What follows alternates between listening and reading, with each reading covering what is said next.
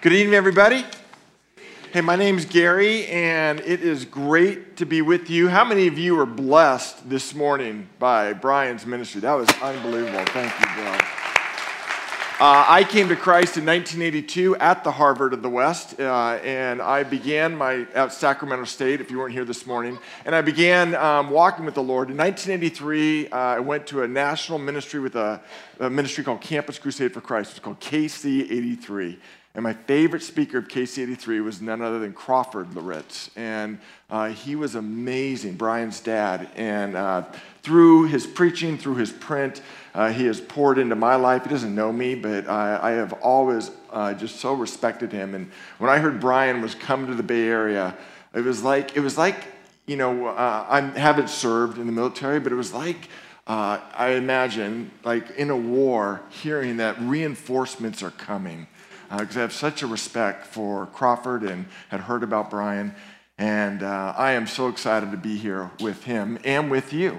Brian had a saying, I wrote it down, good black, don't crack. I don't know what that means, but I'm 100% Italian. Actually, I have dual citizenship. And we have a saying in the Italian home. I'll give it to you in Italian. It is, buon italiano non mangia Olive Garden. Good Italians don't eat Olive Garden. I think it's the same thing. I don't know. But I have a feeling we're going to have a great week together because it's all about Jesus and God. And as we crack God's word, we really believe, I know Brian believes this, that God's word does God's work. And so our hope, my prayer, is that this would really be a safe place for you. I know we're all coming from different places, because I know Jesus has been a safe place for me since 1982. And as the word is opened, our hope is that we put Jesus central, and we're all on that journey towards Christ. And that we would be open and authentic with each other. What we get here tonight, you just can't get on a podcast or, we're life on life, looking each other in the eyes, saying, the peace of God be with you. The word open in community. It is unbelievable. It's why God's hand has been on this place for over 100 years. It's unbelievable. So I am excited to join in the tradition of cracking open God's word with the hope that you leave this week shaking your head in awe and going, what a Savior. Jesus is unbelievable. I want to follow him the rest of my life. That's my dream. Meet my family. These are our girls. My wife is here. We've been married 28 years. And these are the girls. So our youngest is in the middle, JoJo. She hails from the Democratic Republic of Congo, and she's been with us for 6 years. She's 10 years old. Bella is here in the front row. She's back right. She's a senior in high school. Elizabeth is down here. She's a senior at the University of Georgia. The other two are off payroll, everybody. Yes, out of college and gainfully employed, and one in Oregon, one in Kentucky, Hannah, Mary Courtney. They are awesome. They are awesome. So let me pray for us, and we're going to dive in. Oh, by the way, if you don't have a field guide, I created something for you, and Andrew's coming down. Slip your hand up. I know in my life, mental ink fades quickly, and I got to write things down, and so just raise your hand. He'll get that to you. You can pray with your eyes open while your hand's raised. It's okay. Let's pray. Jesus, thank you for this night. Thank you for this time. I pray that you would be honored in our time together. You would actually be glorified. And you know what we're praying, that you would emerge from the pages of Scriptures. It's living, it's active. Jesus, we want to see you as you really are. So, Lord, through the millennia, through the different culture we're in the West, we pray that you would be glorified as we dig into this living word and your encounters with people. Pray this in Jesus' name. And everyone said, amen. 39,600 is the article, how it started, that I read a couple weeks ago. That's how many seconds a day the average American spends consuming media. 39,600. That's 11 hours a day now, looking at smartphones, tablets, screens, and laptops. 39,600. 11 hours a day in America. The article goes on quoting the World Health Organization and the epidemic that this is causing and the way we relate to each other. And it says, it appears grown-ups are the ones with the real screen time problem. A recent report found that adults check their smartphone on average 150 times a day. It's pretty obvious our screen is excessive. Technology is addictive, and we should probably stop spending half our day staring at these rectangles. This is all over the news, and there's a lot of studies. They actually created the first addiction center for screen addiction in America a couple years ago. And the article, I'll read it in a minute, goes on to say it's wreaking havoc in what we just did, passing the peace face to face. We see images like this popping up on the internet, real images that will come in a minute. There we go. Look at this. In front of a whale. Last week, one of our own Peninsulites, someone on the peninsula, actually he is a public defender on the peninsula. He was in Pamplona running with the bulls. And he thought that would be a good time to take a selfie. And he got gored by a bull through the neck. It missed an artery, it missed his bone, it went into his cheekbone actually. And now I'll just play my cards. 3 years ago, I was in Pamplona running with the bulls. Most exhilarating experience of my life. What in the world are you doing looking at a smartphone when 12 bulls are running after you at full speed? We've got a problem. And the article goes on to say, less obvious, however, is this. What should we look at instead? If we look at our smartphones and television way too much, what are we not looking at enough? We see more than ever we have before, the article says. Through the screen, we get to see more than anything we have before, yet our capacity to see what is real, true, and beautiful is occluded like never before. Would you agree? Yeah. I'm hoping for the whole week at night to take us face to face. I'm praying that we could step into the pages of Scripture in the New Testament through the 4 biographies on the life of Christ, Matthew, Mark, Luke, John, and we could see Jesus as he really is. I mean, like close-up, HD, living colored Jesus. The Holy Spirit can do that. And then as we turn our gaze from his face, we'll face others with Jesus' vision. Seeing people as Jesus does. That's where I'm going this week. And I want you to open up to page 1 in your field guide. We're going to, page 2 actually. We're going to look at his first encounter. Turn in your Bibles to Mark chapter 1. Mark chapter 1. And look at Jesus with the leper. It's amazing to me as I read the Gospels and look at the life of Christ, how he sees people most people in the church today don't want to see. He runs to people or turns to people or touches people most people in the church today run away from, don't want to touch, would rather not be bothered by. This is a fresh study that I'm actually still going through this summer. I'm giving you fresh manna tonight and this summer. It's building and growing me. And I want you to see the first story that we're going to go through, Jesus and the leper. Let me ask you a question as we start. Have you ever heard the term upcycling?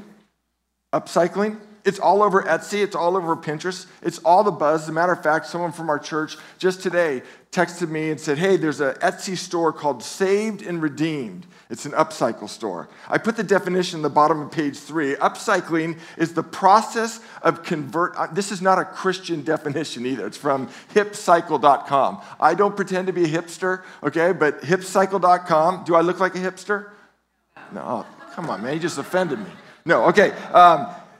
Hipcycle.com, the process of converting discarded materials into something useful and beautiful.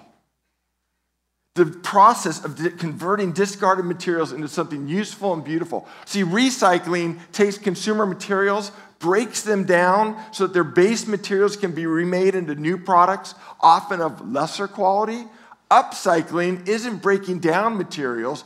You're restoring them and repurposing them for a purpose typically better than the original. I was with my daughter this weekend, the oldest daughter. She's 27. She lives in Bend, Oregon, works in a tech company. I just went for 48 hours, flew in just to hang out with her and jump in her world. And she brought me through her house in Bend, and she's like, look at this, Dad. And not her whole house, but many items in her house upcycled. There's pallets that now have a purpose as a garden hanging in her backyard. There's furniture that she had that was a throwaway, but it now has a purpose. There's old maps that hang on her wall that she's written over and created art on. There's clothing. Everything is upcycled to her. See, with this face-to-face series, what we're going to see tonight and through the rest of the week is we're going to watch Jesus upcycle people. Upcycle people. And I want to ask you a question from the start. Look at the definition on page 3. Do you really believe that Jesus would want to take your life and create it into something useful and beautiful? That's what he did in the Gospels. He came to people that the religious culture of the day had discarded. And he said, oh, no, you matter to God. Come to me and let me upcycle you. My friends, this is the gospel on full display. I'm praying as we eavesdrop that 2 things will happen. We'll see the pattern of Jesus. Here's the first thing that will happen. We would leave this mountain prioritizing seeking God's face. This is where the title comes from. Seeking God's face. Bob Munger, does that name mean anything to anyone around here? He is like legendary here at Mount Hermon. 25 years at First Pres Berkeley, Fuller Seminary, integral to here. Actually came to faith at Mount Hermon. Your dad's book told me that. Roger Williams' book talked about that. His favorite verse in the Bible was Psalm 27:8. It says this, my heart says of you, seek his face. Your face, O Lord, I will seek. My hope is that when we leave here this week, we would be coming to the Lord and reorienting our lives around the face of Jesus. I don't know about you, but many times in my prayer life, I tend to come to the Lord to seek his hands. That's the definition of prayer for many of us. God, give me this. God, give me this. God, give me this. Yet in the scriptures, and we'll see in a minute in the life of Jesus, face to face, Jesus continually went to reorient himself around the face of God. His character. And then as we identify ourselves before the face of God, my second agenda is we would face others with Jesus' empowered vision or Jesus' lens, Jesus' vision, as I said. Apostle Paul said, from now on, we regard no one from a worldly point of view. Can you imagine what would happen if the church had that as its moniker? Brian hit on it this morning. It doesn't matter what you make. It doesn't matter your prestige. It doesn't matter where you work. It doesn't matter what you drive. In the church, we regard no one from a worldly point of view. It's how Jesus lived. So face to face.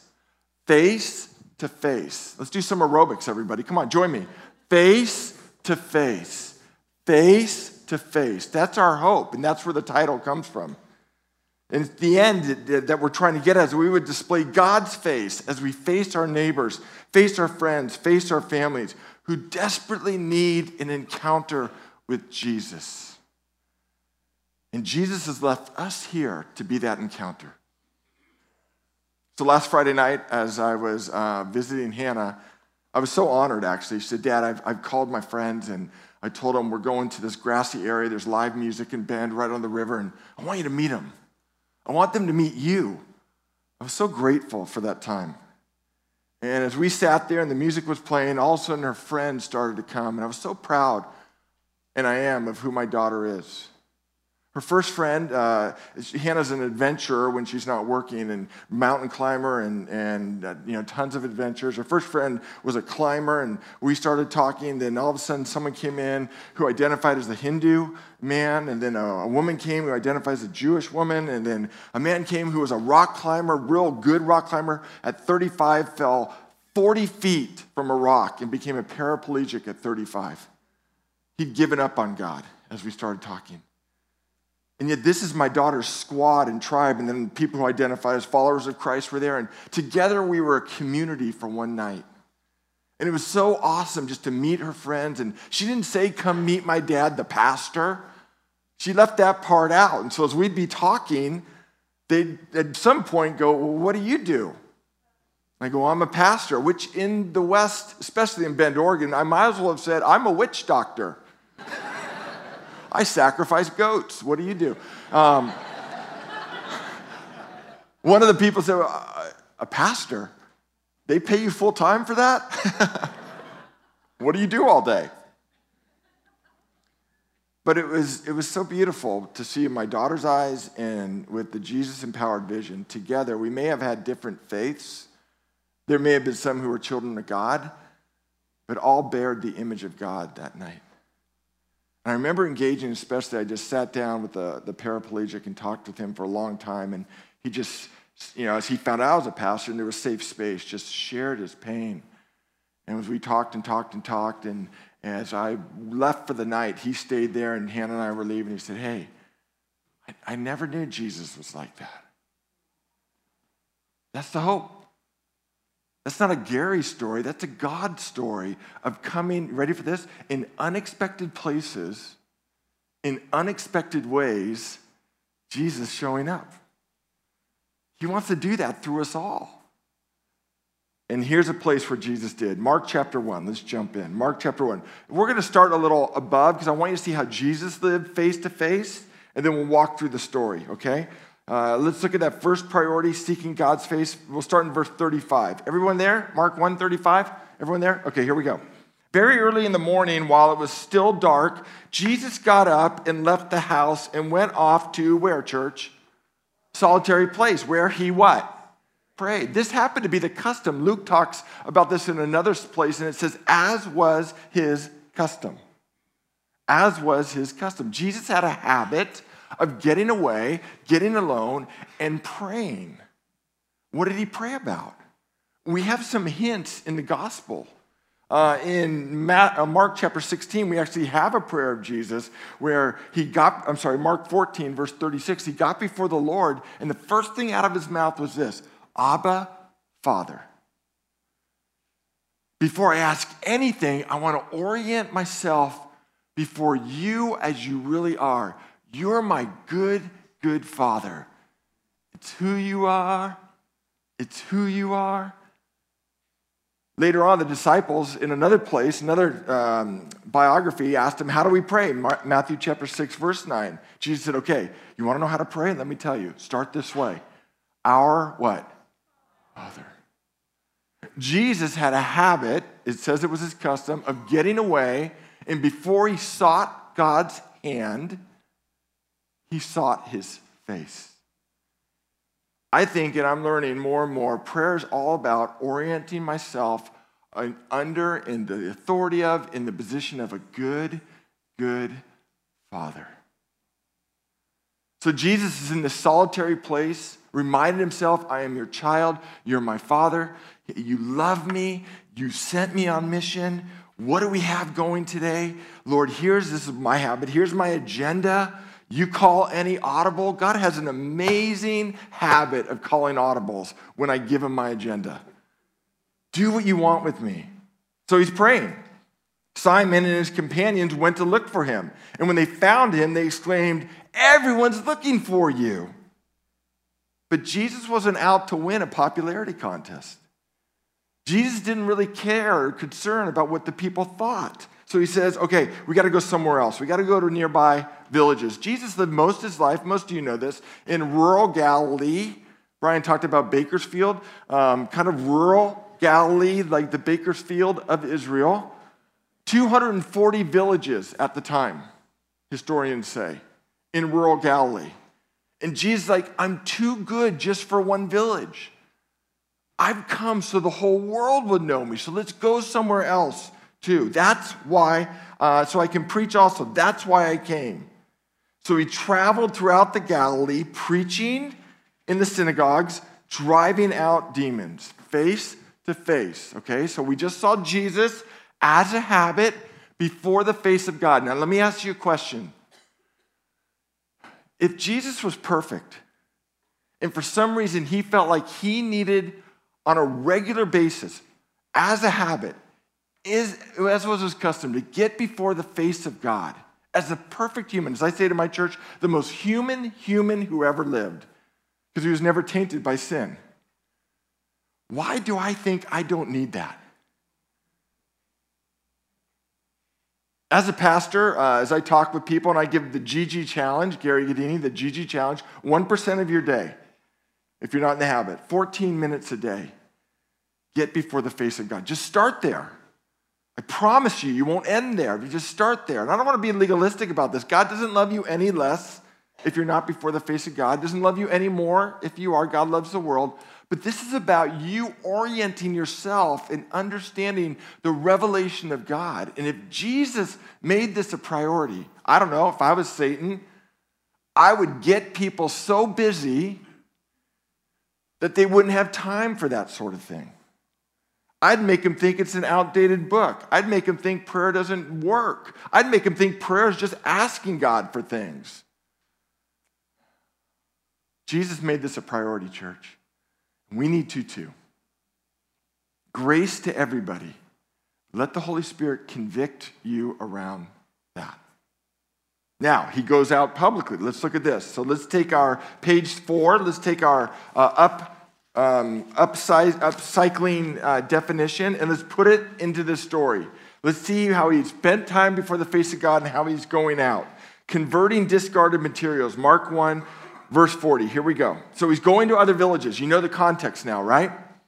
A man with leprosy came to him, and he begged him on his knees. The other biographer, Matthew, refers to this in a term he uses. Mark just keeps him on his knees. Matthew said he went even further. He used the word for worship, actually, proskuneo. He completely laid out before the Lord. This is a public setting. Jesus is walking maybe to or from a synagogue, and this leper breaks through and just lays down before him on his knees. This is a desperate man. If you're willing, you can make me clean. Verse 41, Jesus was indignant. Some of you have filled with compassion. Some of you have took pity. We'll build that out in a minute. He reached out his hand and touched the man. I'm willing, he said. Be clean. I wonder how long the pause was between the touch and his voice. I wonder if Jesus just held him, didn't say a word. And it got really awkward in the crowd, but not to that man who was desperate, and not to Jesus. And he just held him and then said, I'm so willing. You took such a risk to break through the crowd to come to me. You were so desperate, not knowing what I would do. I'm so willing. Come here, let me hold you. You're clean. Immediately the leprosy left him. He was cleansed. Let's build this out. Leprosy in those days, maybe you know it's called Hansen's disease today. It wasn't just a physical disease. It was a total condition because of the socio-religious, cultural boundaries of the day that affected you. The disease affected you physically. It was, and it affected you socially, and it affected you spiritually. And it left the person who had it the identity of being completely discarded. Garbage. It affected you physically because it was a bacteria that numbed your nerves. So you'd be numb to touch and numb to pain, and you'd cut yourself and bleed out, and pretty soon the bacteria would go into your organs, and eyeballs would fall out. I'm not trying to be gross, I'm just letting you know what was going on, and teeth would fall out, and limbs would be bare, and pus would be oozing. You would look in the mirror, if they would have them, and just be completely disgusted with what happened. Others would look at you and just completely gasp and be disgusted. The other biographer, Luke, in chapter 5, verse 12, talking about the story, says this leprosy had completely engulfed him. He was full of leprosy. This wasn't the beginning stages. This was near the end. This guy was completely engulfed in leprosy. Now, you were discarded socially because you were so contagious, and they wouldn't allow you, the religious culture of the day, especially in the Galilee, you could not go near people. The Roman Empire, you couldn't go near people. You had to stay isolated from everyone you could love and did love. The only place you had to go were the solitary places. They kicked you out of community completely. Total emotional isolation from community. And I wonder about this guy. Did he have a wife? Did he have a family? Friends, our culture, I believe, I think you would too, is completely over-sexualized. As if we can't live without sex. You can live without sex. Some of you here are celibate and living a full life. What you can't live without is intimacy. That's what's so beautiful about holding each other and passing the peace. That's why I say we get here as the family of God, what you can't get on a podcast. Intimacy, face to face. This man was completely pushed away from any hope of intimacy. And any intimacy he had was done away with. If they came near an inhabited place, or you saw someone coming near an inhabited place, the leper would have to call out, "Unclean, unclean, unclean." Rabbinic law said if you were upwind or downwind, you had to stay 50 to 150 feet away from a leper. Imagine living that life.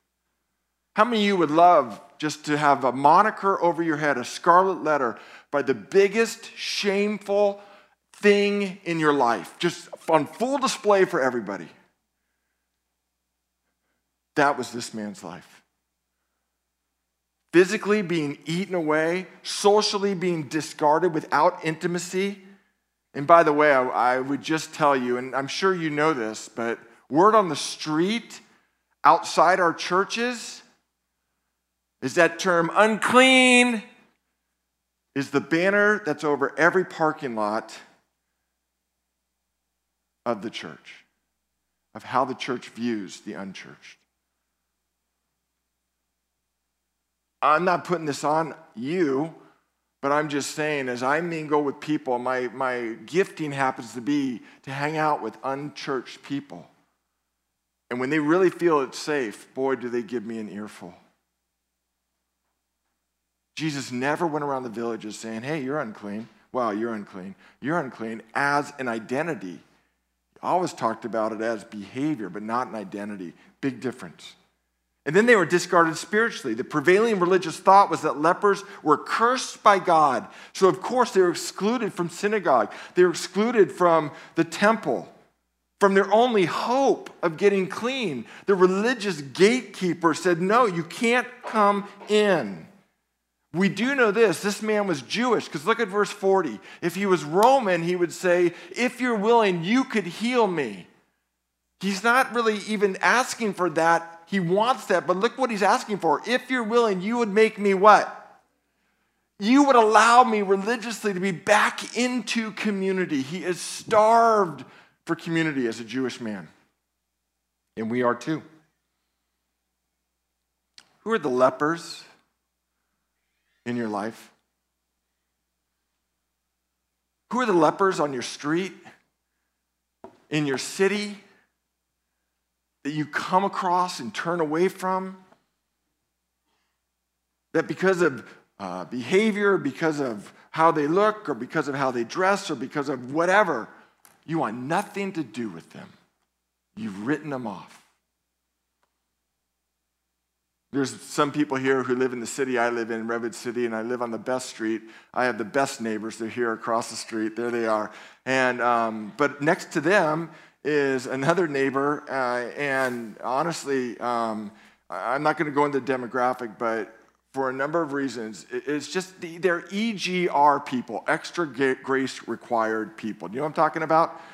Okay, and don't fit the socio-demographic of the community, of our street even. And it's just, it's just bothersome because how do I say this? It's, you're kept up late, you're bothered, at certain points, I'll just leave it at that, okay?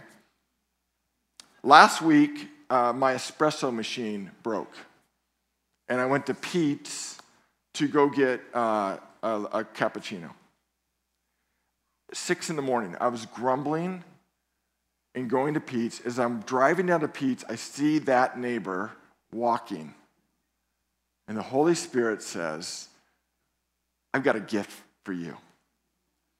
I pull a U-turn, and I roll down my window. I'm like, hey, Josh, where are you going? He says, I'm going to work. I'm like, want to ride? And the first thing out of his mouth was this, I'm sorry, man, I'm smoking.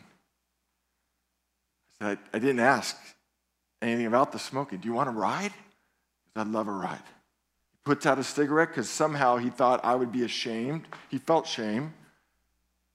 And we're driving to work, and I want to tell you, this is a confession. For the first time in a year, my neighbor became human to me. As we were riding to work, he let me know that it was 6 a.m. He's working 2 jobs, so I won't be home till 10 o'clock tonight. And he said, man, I know we're a hassle in the neighborhood. He said, I was taken out of my home when I was 7 years old and put in foster care. You have no idea how many. He wasn't like apologizing. You just tell me it was a safe place. You have no idea how many homes I've lived in. And so I went to Pete's. I'm like, you want a coffee, man? He goes, I'd love a coffee. And over coffee, we were talking. He goes, hey, I got a question. I see you in the morning at your dining room table when I leave for work. What are you doing? What are you reading? What's going on there? I said, man, I am just sitting before God and reminding myself of how much he loves me. And then the train whistle blew, the train he had to catch. And I had 1 second for one final thing. He says, I got to go. I'm like, Josh, wait. I want you to know he loves you too. Off he went. See, that was my leper. And it took me a year to see him. But Jesus gave me a gift to break through the annoyance and be through the behavior and through all the other things. Because someone did that for me. I wouldn't be before you if someone didn't put up with my offensive language and my offensive behavior and continue to offer me good news of grace. This is this leper. His only hope is Jesus.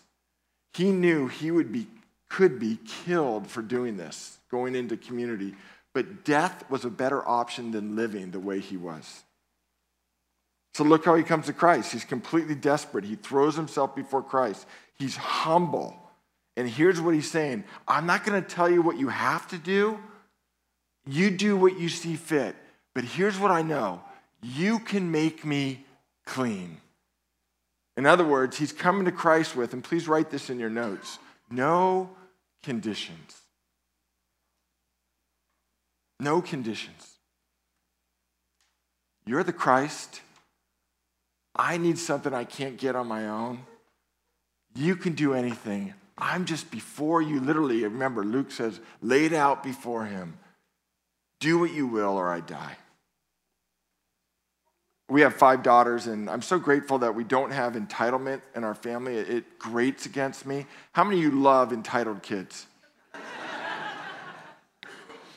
But 2 weeks ago, my 10-year-old JoJo lost her tooth, and this is actually what we found under her bed, the note to the tooth fairy.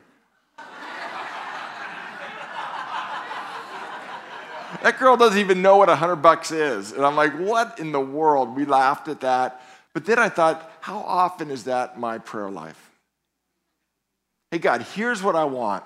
Doesn't matter what you want. Doesn't matter if it was a gift. Doesn't matter, but give me this. This leper did none of that. In other words, Jesus, I'm coming on your terms, not mine. And I just want to say, if Jesus is who he says he is, how could you possibly know and understand yourself before you understand him? How could you know what you really need or want without understanding him? Because he defines everything. And so this leper's coming before Jesus going, you're the definition of life. If you're willing, you can make me clean. So there's the story from the leper's perspective. Okay, do you get it? Now let's turn in the story and let's look at it from Jesus' perspective and keep reading here, okay? What does Jesus view of people we've discarded? Look at his response. Jesus reached out his hand and he touched him. Did Jesus need to touch him? Absolutely not. Absolutely not. Jesus wasn't touching him because his body needed it. He could heal the man by just giving the word. Listen, he was touching him because his soul needed it. There was healthy touch, much like we just experienced in the passing of the peace. But there's something interesting in verse 41. Look at it. It says, Jesus, we see into his psyche. What does Jesus think when he comes across discarded people, others that the church has thrown out? What's his thought? Look at this. Jesus, my NIV 2011 says, was indignant. Some of you have the word compassion or moved with pity. It's the same concept. It's being so moved emotionally, it moves you to action to do something. Okay, I'm going to play my age right now. How many of you remember Popeye the Sailor Man? What a looker he was, right? The story arc always followed the same line. Popeye would be going through his way. He'd be pining for the affection of who? Olive Oyl. Going against who? Brutus, right? And at some point, Brutus would push the limits, and Popeye would say, it's all I can stand. I can't. Gosh, are you guys, is anyone other Popeye fans here? It's all I can stand. I can't stand no more. And he'd pop the spinach and become like really anatomically really, really weird. And his strength would remedy the situation. Okay? It's all I can stand. I can't stand no more. That's what's behind that word indignant. It's only used like 4 or 5 times of Jesus in the biographies of Jesus, Matthew, Mark, Luke, and John. Every time it was used, someone's life was changed, like the lepers. Jesus is so moved emotionally, something's going to be remedied. Someone's going to be upcycled. In our church, and we just have a mid-sized church, PCC. It's not a mega church. It's a beautiful community. I've been there 23 years. I can't believe I get to do what I do. But our best ministries have been moved and started by people in the pew who are indignant at injustice, spiritually or otherwise. They just reach this, it's all I can stand. I can't stand no more. And bringing the gospel outside our church and upcycling people, whether it's war veterans at the VA hospital in Palo Alto, street life, we're on the street 4 nights a week, feeding people on the streets, on the peninsula, well, you know this, many of you live there, 30% rise in homelessness over the last couple of years, people on the streets, and we're bringing the gospel and food to the streets. Redwood City Reads, so many of our 3rd graders are below level literacy, and some teachers came to me and like, it's all I can stand, I can't stand no more. We got to get these people to read. And so a literacy program has started. I can go on and on and on and on. Foster and other things. What's in the heart of Jesus when he comes across people that we've discarded or society has discarded? I want to believe more in us than that society's discarded. I want you to know he doesn't come to this leper and go, oh, you disgust me. Hey, you're not saying unclean. He holds him and says, that doesn't define you. And with that one touch, he said, here's what defines you. And the God of the universe, taken on flesh, brings his discarded flesh to himself. Because that's what upcycling does. It converts discarded material. Now, I've only got 5 minutes, so let me just take us through the back end. Page 5. Let's keep reading and finish the story. Converting discarded materials, upcycling, into something useful and beautiful. Look what happens here. Jesus sent him away at once with a strong warning. See that you don't tell this to anyone, but go, show yourself to the priest and offer sacrifices that Moses commanded for your cleansing as a testimony to them. Let me just build that out. The priest in the temple in Jerusalem, 70 miles away, was the public health official of the day. And so for him to be clean, He had to be declared clean by the religious public health official. And so get this, with that one touch and that one statement, Jesus is so powerful, this man was full of leprosy. Suddenly muscle mass would grow that didn't grow in a long time. Blood vessels would flow. Eyebrows may have come back on. Appendages may have come back on. And he in an instant could go 70 miles to go get clean from the Galilee to Jerusalem. Go. He says, don't tell anyone, but go.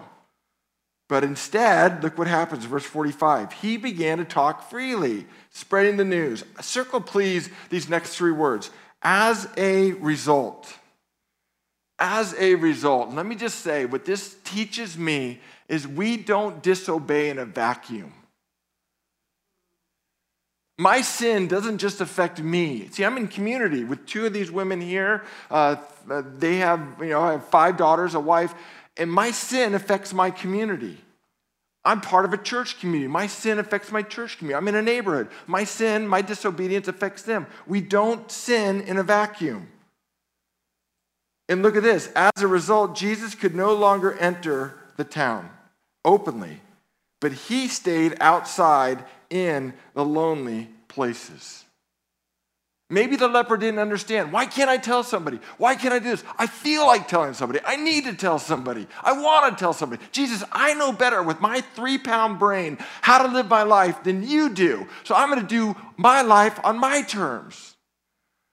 That's the definition of sin. And because of that, it had a ripple effect as a result. 1 John 1:9 says that sin can be forgiven in an instant. If we confess our sins, he's faithful and just to forgive us our sins and cleanse us of all unrighteousness. But James 5:16 says that if we confess our sins one to another, we get healed. And that community can be restored. So at the end of the story, Jesus has switched places with the leper. Jesus started in the village. The leper was in a lonely place. As Mark ends this story, Jesus is in the lonely place, and the leper's back in community. Because that's what the gospel is. Jesus switching places with us. Charles Spurgeon called it the great reversal. I give you my life. I'll take on your pain, your sin, your disobedience. My friends, that is the gospel.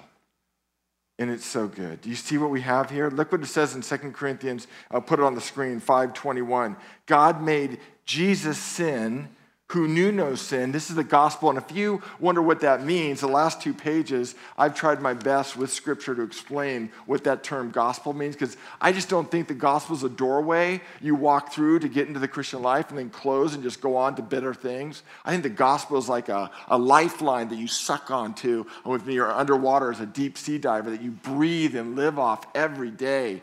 And so we have to renew our minds with this good news of the gospel. And here it is, my friends. God made him sin who knew no sin, that we might become the righteousness of God in him. Because here's the deal, and I'm going to close with this. What Peter said of Jesus is true today as true it was in the Galilee. In Mark chapter 1, everyone's looking for him. Everyone's looking for a functional Savior. And we try to fill that void with things or with relationships or with career or whatever the dream is. But Jesus says, I'm so much a better Savior than anything on this earth.